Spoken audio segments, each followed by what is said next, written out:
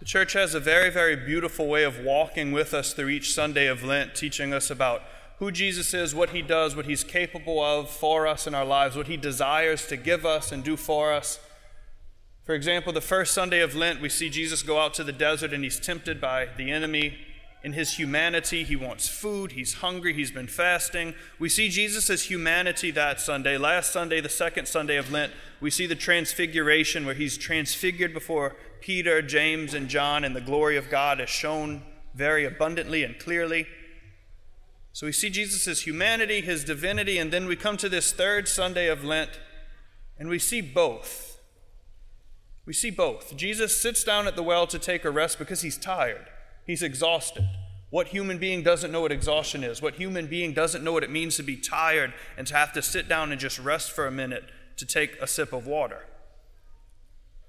So we see his humanity in that sense, but then we also see Jesus reveal the glory of God, reveal his divinity, not in some big flashy transfiguration, not in a big booming voice from heaven like we heard last Sunday, but he shows the glory of God in a very simple way to this poor Samaritan woman who's out by herself in the heat of the day.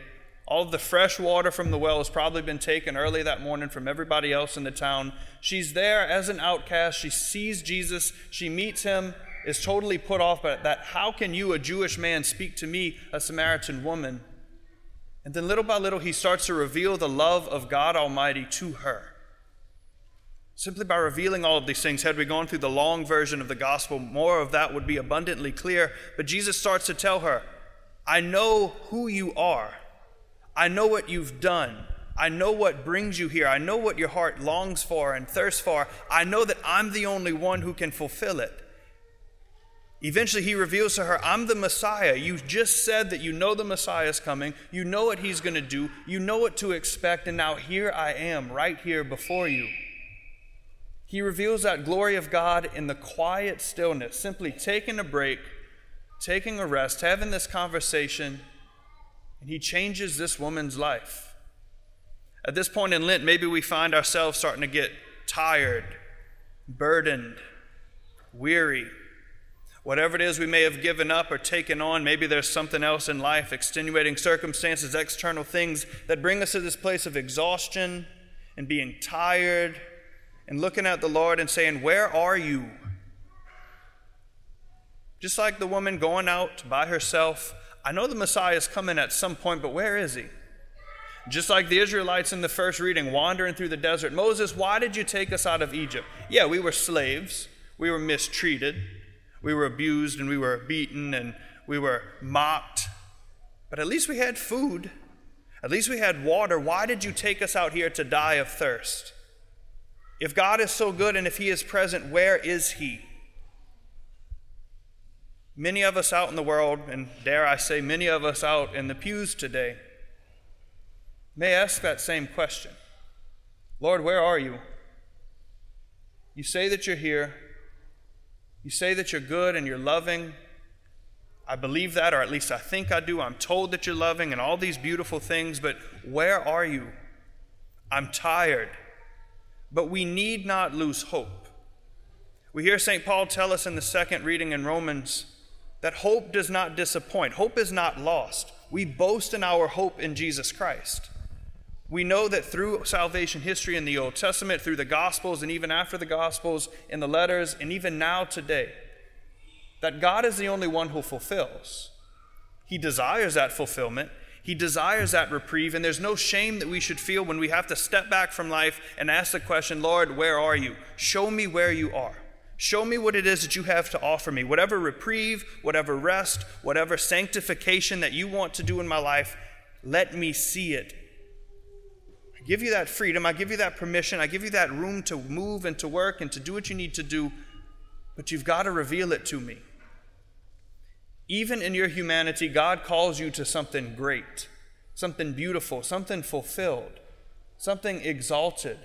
Because when you start to see that reality of who Jesus is as God, as the Almighty, as the one who's come to redeem us, when we start to see that, our hearts are completely changed. We see that in the example of the Samaritan woman. She comes to draw water, but then she ends up leaving her jug at the well. and running back to the town to tell everybody, I've met the Messiah. Who would believe her? An outcast going out in the middle of the day by herself that wasn't safe to begin with. This is outside of the town. She's traveling. Who would believe her when she just runs back into town and said, hey, I met the Messiah today? And yet she spoke with such conviction because she saw the glory of God and came to know Jesus Christ through his words, through his actions, through her encounter with him. That many in Samaria, we are told by St. John, many in Samaria came to believe through her words. But then Jesus shows up and he's welcome. And then they go back and they tell the woman, we believe not because only you've told us, but because we have heard it ourselves. We've seen what he can do. He has dwelt here with us. We invited him and he came in. What could that possibly say except that the Lord desires to enter the heart of each and every one of us? Yes, during this time of Lent. Sure, during the season of Easter coming up. But each and every day, when our jugs run dry, when we're tired, when we're burdened, when we're wearisome, we should return to that well of living water who is Jesus Christ. Sunday after Sunday after Sunday, we come back to this well of the Eucharist, where new life bubbles up from the beauty of God, that wellspring of worship, of love, of desire. We are fulfilled here in the Eucharist, in the community, in the Scriptures. Whatever the burden is, whatever the rest we need, we find it here. So that just like the Samaritan woman, we too can be vivified. We can be brought back to life and restored and renewed. The burden may remain. The physical exhaustion may still be there to some extent. But there's a spiritual reality as to who we are as human beings and who we are as the beloved sons and daughters of God Most High, that deeply desires to simply encounter the Lord. Maybe it's enough to hear his word. Maybe it's enough to hear it broken open in the homily. Maybe it's enough just to look at the host as he is elevated and we see God transfigured once again from bread and wine to the body, the blood, the soul, the divinity. Maybe it's enough here. But at the very least, the Eucharist plants that tiny little seed within our hearts to be more open, to be more docile, to be more honest. Lord, I'm tired. Where are you? I am burdened. Where are you? I feel alone and abandoned. Where are you? Lord, I'm here seeking you and yearning for you and thirsting for you and hungering for you. Where are you? Look no further than here. Hope does not disappoint. When we hope in the Lord, and that's ironically enough or providential enough, that's Bishop Duca's Episcopal motto. When he became a bishop, he chose that phrase, hope in the Lord. It's not just some cheesy Christian phrase we put on bracelets. It's not just something that we say. Hope does not disappoint, St. Paul says. Hope is not unfounded. Hope has to be in Jesus Christ.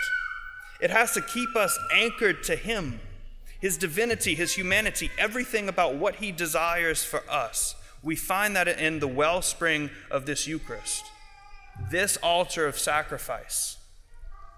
Whatever burdens you have come with today, do not leave them and check them at the door. Bring them with you and cast them at the Lord and at his feet at the Eucharist. Recognize that he wants to take the brokenness and the despair and the ordinary and transform it into something extraordinary, something whole, something holy, something that fulfills and grants peace, peace that can only come from God. We're drawn as Catholics into this Eucharist because we are privileged to have this great sacrament. The Lord does not just leave us at the well. He walks with us into Samaria, into our towns, into our homes, our schools, our workplaces, into our very hearts, and seeks to dwell with us to continue to reveal that glory. So what is it then that you bring? Being tired and exhausted, some sorrow, some burden, some joy and some success that you want to share with him and thank him and praise him. Maybe you're just here to check off your Sunday obligation box. Regardless, the Lord loves you. The Lord desires you.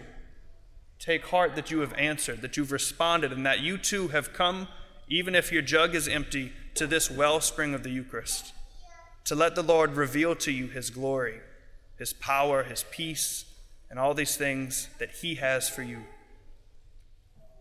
Brothers and sisters, we have nowhere else to look than Jesus Christ.